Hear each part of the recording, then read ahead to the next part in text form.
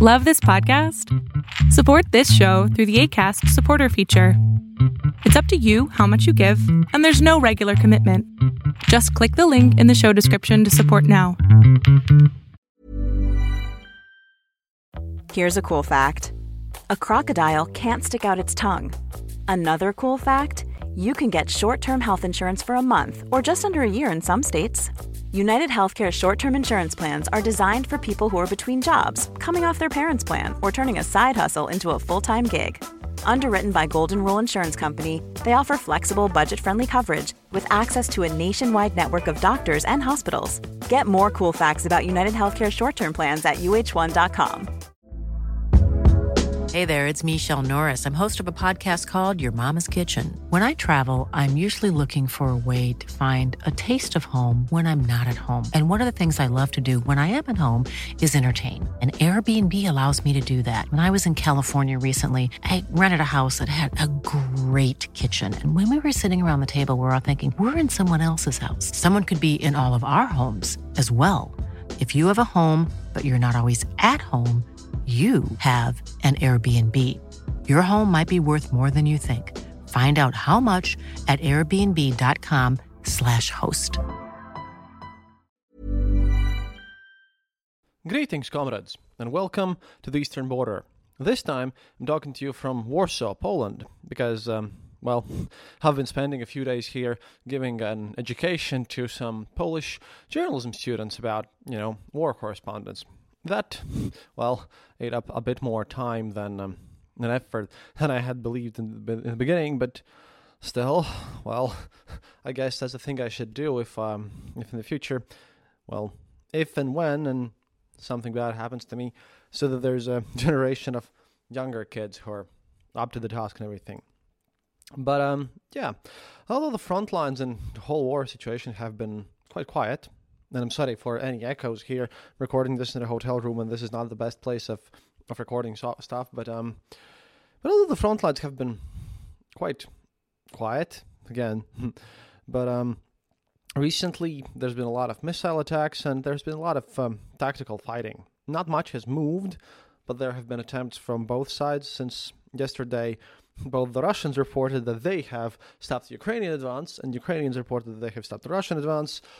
There's an active firefighting with a lot of bloodshed happening. There's a lot of reports about how the mobilized on the Russian side have also been dying in the conflict, and we have some news about prisoners of war. And this war just looks like it's going to get bloodier throughout the day. Meanwhile, there have been some interesting events. First of all, the Russian appointed authorities of the Kherson region called on residents of the city of Kherson to leave immediately and relocate to the left, that is eastern bank of the Dnipro River, quote, because of the tense situation at the front, the increased danger of massive strikes in the city, and the threat of terrorist attacks. Besides this, the Russian side have been actively publishing and pushing for the idea that Kherson will be lost immediately, but, knowing my luck, that's going to happen when I'm going to be away from the microphone. However, I'd be careful with such statements. They have been going through all over the Russian pro-war side, the whole Z-sphere. And, by the way, out of that end, Girkin himself finally is now, as he claims, leading a battalion and asking for lots of donations on his Telegram page. So, sadly, his analysis will not be happening here for a while. But, hey, there's a massive bounty on his head by the Ukrainian side, so if anyone knows where exactly he is, he's worth, I think, about $50,000 at this point, so that's at least interesting. But about Kherson, yes, massive amounts of panic happening there. People are not even hiding this. And a post on the regional administration's Telegram channel stated, quote, Kherson civilians and all divisions and ministries of the civil administration must cross to the left bank today. We won't force anyone. We won't drag anyone anywhere. There is a group of waiters. They're waiting for the Ukrainian armed forces, but I think the only thing awaiting them is UAF shells. That's posted by Kirill Stremousov, deputy head of the administration of the annexed Kherson region. On October 18th, Vladimir Saldo, the head of the annexed region, announced an organized relocation to the Dnipro's left bank for residents of 4 municipalities. Kherson was not on the list not on that list of municipalities, but the next day, residents of the city received text messages urging them to leave. They were obviously promised housing certificates on moving to Russia. And remember those housing certificates, that's going to come into account later. According to Saldo, Russian-appointed Kherson authorities plan to relocate around 50 to 60,000 people to the left bank and to other regions of Russia. Stremusov has said that 25,000 people had already been transported from the right to the left bank of the Dnipro as of October 21st.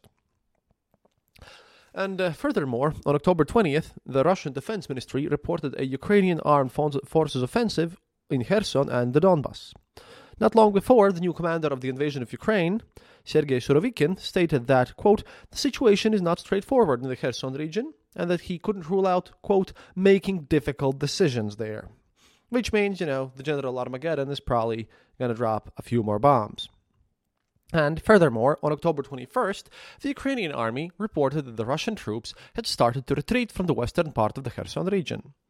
According to Ukrainian authorities and the American Institute for the Study of War, which actually have to give some praise to, they've been way more accurate and way more careful with their statements lately, Russia may blow up the dam at the Kakhovka hydropower station to cover the retreat and prevent Ukrainians from chasing Russian troops deep into the Kherson region. Now, there's the thing, the Kakhovka dam, that is more important than nukes. That probably wouldn't get as much attention as any nuclear blasts, of course. However, that would be an ecological and civilian humanitarian catastrophe on a grandiose scale. That's the real act of terrorism that Russia could pull off, that the NATO countries should warn Russia against, since that would cause massive flooding and loss of human life. That dam would instantly flood over insane amounts of areas and would cause devastation on a grand scale. However, let's get back to these, real estate certificates or something. Because, oh boy, during this war, owning real estate in Russia turns out isn't that secure as one would think. For starters, seems to me, like I posted on Twitter, that plane crashes are the new open windows out of which someone should crash. Since, earlier today, an Su-30 multi-role fighter jet crashed into a 2-story home in Irkutsk. The plane landed on the wooden part of a home at 2 Sovietsky Lane. And Irkutsk governor Igor Kobzev wrote this on his Telegram channel, quote, it's a private 100 square meter, around 1,000 square feet, home for 2 families. The Su-30 crashed during a test flight, the Ministry of Emergency Situations stated. Both pilots were killed, but, quote, among locals, no one was hurt. The Ministry of Emergency Situations specified that no one was at the home during the time of the crash. We have a ridiculous, awesome, spectacular short video about this on Twitter, so if you want to, you can follow us at Eastern_border. The plane crashed during an acceptance flight, said Russia's United Aircraft Corporation. It lost communications and crashed into the Novolenino district of Irkutsk. According to emergency services, the crash started a fire with an area of 200 square meters, which was extinguished by 2:20 p.m. Moscow time. According to the investigative committee, the aircraft belonged to an aviation company and was performing a test without ammunition. A criminal case obviously has been opened with charges of violating safety and air transport rules. And as a side note, more than over 150 homes in Irkutsk were left without electricity after the crash. Now, in normal situations, in the front, bloody fighting is going on, but not much is moving, although Russian side seems to be preparing for something, but we'll get that later on. This crash landing of a fighter jet in Irkutsk is, at this point, the 4th similar incident in 2 weeks. The corruption and the lack of spare parts and everything like that, I think that's finally getting its toll done. On October 17th, as I reported previously, a Su-34 crashed in Yeysk, in the Krasnodar region, hitting a 9-story building and killing 15 people in total. On October the 9th, in 2 different parts of the Rostov region, a Su-24 and a Su-25 crashed. And, the crew ejected from the Su-24, and the pilot of the Su-25 died. So, things are not looking good for those fighter pilots, because 2 weeks, 4 crashes, that's a bit much. Meanwhile, at the same time, on October the 19th, Vladimir Putin signed a decree officially imposing martial law in the 4 Ukrainian territories that Russia annexed in late September. In Russia proper, the president imposed measures that amount to kind of a martial law light. Immediately after Putin's martial law announcement, the Kremlin sent out a guide for covering the new measures to the country's pro-government and other, propaganda outlets. This is just crazy because a copy of this was, again, obviously leaked. And this isn't as colorful as the last times Satanists and devil worshippers and kids being killed and all that stuff. But still, propaganda instructions are always fun on this channel.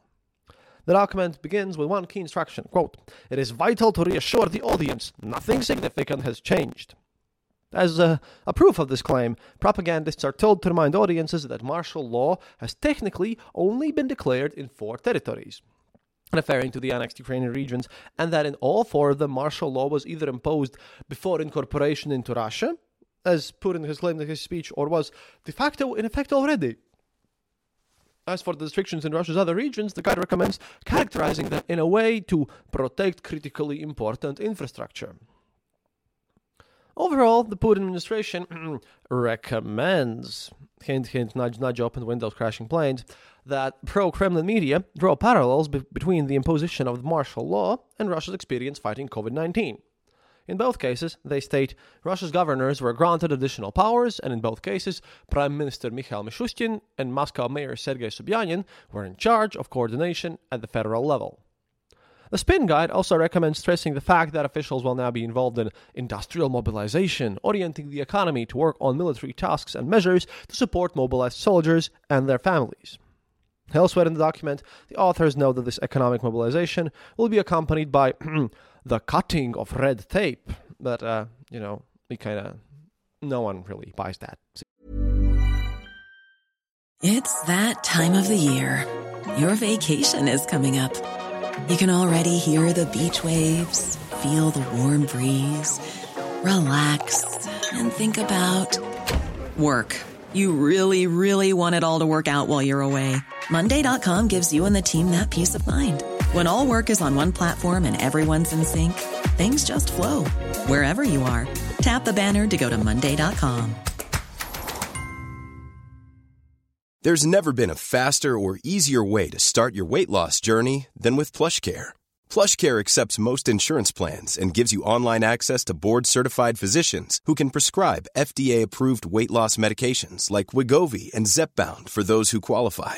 Take charge of your health and speak with a board-certified physician about a weight loss plan that's right for you. Get started today at plushcare.com/weight loss. That's plushcare.com/weight loss. plushcare.com/weight loss. Seriously. The guide reiterates, quote, "The authorities are drawing on the experience of the fight against the coronavirus when everything was changing fast." Now, obviously, this whole thing basically is a train wreck, since if you know anything about the COVID epidemic in Russia, as I had reported again previously, Russia had one of the highest COVID-19 mortality rates in the world, both in absolute terms, where about 1.2 million deaths happened from it, and per capita, it was more than 800 deaths per 100,000 people. And, that's a lot of dead people. So it's kind of interesting how Putin's government in their own propaganda are trying to portray this supposedly successful, but actually a pretty huge failure event to compare it with another thing where they failed massively. And talking about massive failures and, how Russia operates, because people tend to forget and still think it's a normal country. I don't know why, but, this one was recently happening on air with Russia's Geran-2 drones, which they call geraniums. Everyone knows at this point that they are none other than repainted Iranian Shahed 136 drones, which are now actively used by the Russian military in attacking Ukrainian infrastructure, especially, their energy thing. Still, both Moscow and Tehran are stubbornly, keeping silent about this arms dealing and denying everything, because Moscow is trained to deny everything as per their kind of rule book. But there was an expert in Russian TV. I say was because, his career is pretty much over at this point. Ruslan Pukhov. And he recently came up on Russian television. He is a pro-Kremlin Russian military expert, and he appeared on a live What Does This Mean? RBK TV show on October the 19th. Minutes before his appearance, the hosts, Bogdana Prihodna and Yuri Tamantsev, mentioned that the West is accusing Iran of supplying Russia with Shahed 136 and Mojaher drones. Pukhov then came on stage, greeted the hosts, and without realizing that the mics were on, instructed them not to lean too much on the Iranian topic. Quote, "Let's not rock the boat too much. I'm asking you don't. These Iranian things are like just a classic joke. There's an asshole but no word for it. We all know they're Iranian, but the government won't admit it." And then the hosts interrupted Pukhov, signaling that they were on air. And obviously, no one brought up the Iranian drones for the rest of Pukhov's live TV appearance. He noted instead that Russia must import weapons given the current combat situation. This is pretty much available, and this is pretty much crazy, because this episode was cut from air and everything is weird, but yeah, these blunders happen. Because, well, not like their government, which is failing in anything else and everything else, and what, any reasonable thing is succeeding at hiding even their own propaganda, which is what I always find funny, since in these days, when I was sick and then busy in Warsaw, I noticed quite a lot of people without my interactions on Twitter, which had been, dying down a bit since I've been really busy in life, but getting back now. Yeah, more and more people are just again posting stuff about how obviously, the United States and the Western media are lying to you all the time, and how Russian media tells the truth. Well, I congratulate them, because of this one specific occasion, that was as a massive failure on the Russian side, hey, some truth actually was being told in Russian media. That's, not really something you would expect from them. But to finish this one up, because I'm kind of seriously thinking that in the sooner rather than later, because there's about a 6-week time limit until everything happens. Basically, the front is going to have a lot of interesting things going on there. I hope that they don't happen while I, fly a plane or something. But what is this place about this? What is happening, and what measures are in place with this martial law? And where? Well then, here's a short kind of thing. In the annexed territories, in Ukraine's Donetsk, Luhansk, Kherson, and Zaporozhye regions, which Russia annexed, Putin declared martial law. Under Russian federal law, this gives the authorities the power to, quote, 1. Ban citizens from leaving the region and restrict freedom of movement in any form. For example, by imposing a curfew. The government can also prohibit people from entering the region. 2. Temporarily resettle local residents of safe areas. Which is what they're supposedly trying to do now, although I think they're exaggerating numbers, obviously. Then they can ban any public events. They can evacuate objects of economic, social, and cultural significance. This basically means that they can loot, confiscate property such as cars, and force people to work for defense needs, and alter the work schedule of any business, in other words, making people work more. So now they can force people to do labor and loot everything to like even more than they had done before. This is quite now crazy going on here, seeing that, in any normal government, such as the Ukrainian one, since I was there in Ukraine when the martial law over there was in effect, there were curfews and other stuff like that, but with all of the marauding happening around these parts, you can truly expect that looting is going to happen. Additionally, Russian federal law gives the Russian government the power to detain citizens of a foreign country that's at war with Russia without providing a specific reason. But because Russia has not officially declared war against Ukraine, this shouldn't be in effect, but it most likely will. Russian police will now be able to inspect people, search for their homes and cars, and detain anybody for up to 30 days. Russian government's executive branch will now have the legal power to impose military censorship and create agencies to monitor people's letters, internet communication, and phone conversations, basically legalizing the thing that they've been doing for all this time. Foreign organizations can be banned from operating in Russia if the authorities receive, quote, credible information, end quote, that they are working to undermine Russia's defense and security. This also applies to political parties, public organizations, and religious groups, whether they're Russian or foreign. And finally, the authorities can ban alcohol sales. See now, I'm reading you this because in any normal country, this would read like, This would read like some sort of regular thing that happens in wartime, but reminder, imagine every possible way how these laws could be corrupted and how people who are on the spot, on the ground, could use them for their own personal material gain, and understand that that is not likely, but definitely happening right now. And with the moving of people, I am also under the impression that even if nothing happens in Kherson, moving all those people who live there on the other side of the river, possibly with not their belongings, leaving their belongings intact in their apartments is a nice way how to then organize a mass raid and how a lot of valuables could potentially be stolen. Call me paranoid, but hey, I've seen this war quite a lot this year and in general, so I expect so much looting happening. Yeah, that's it for today. We're going to have more episodes coming very soon. I'll be back from Warsaw. The students were really nice here, and I hope to go back here on some sort of a tourist trip at some point because, hey, I really enjoy Warsaw. And remember, happiness is mandatory. And of course, do svidaniya, товарищи.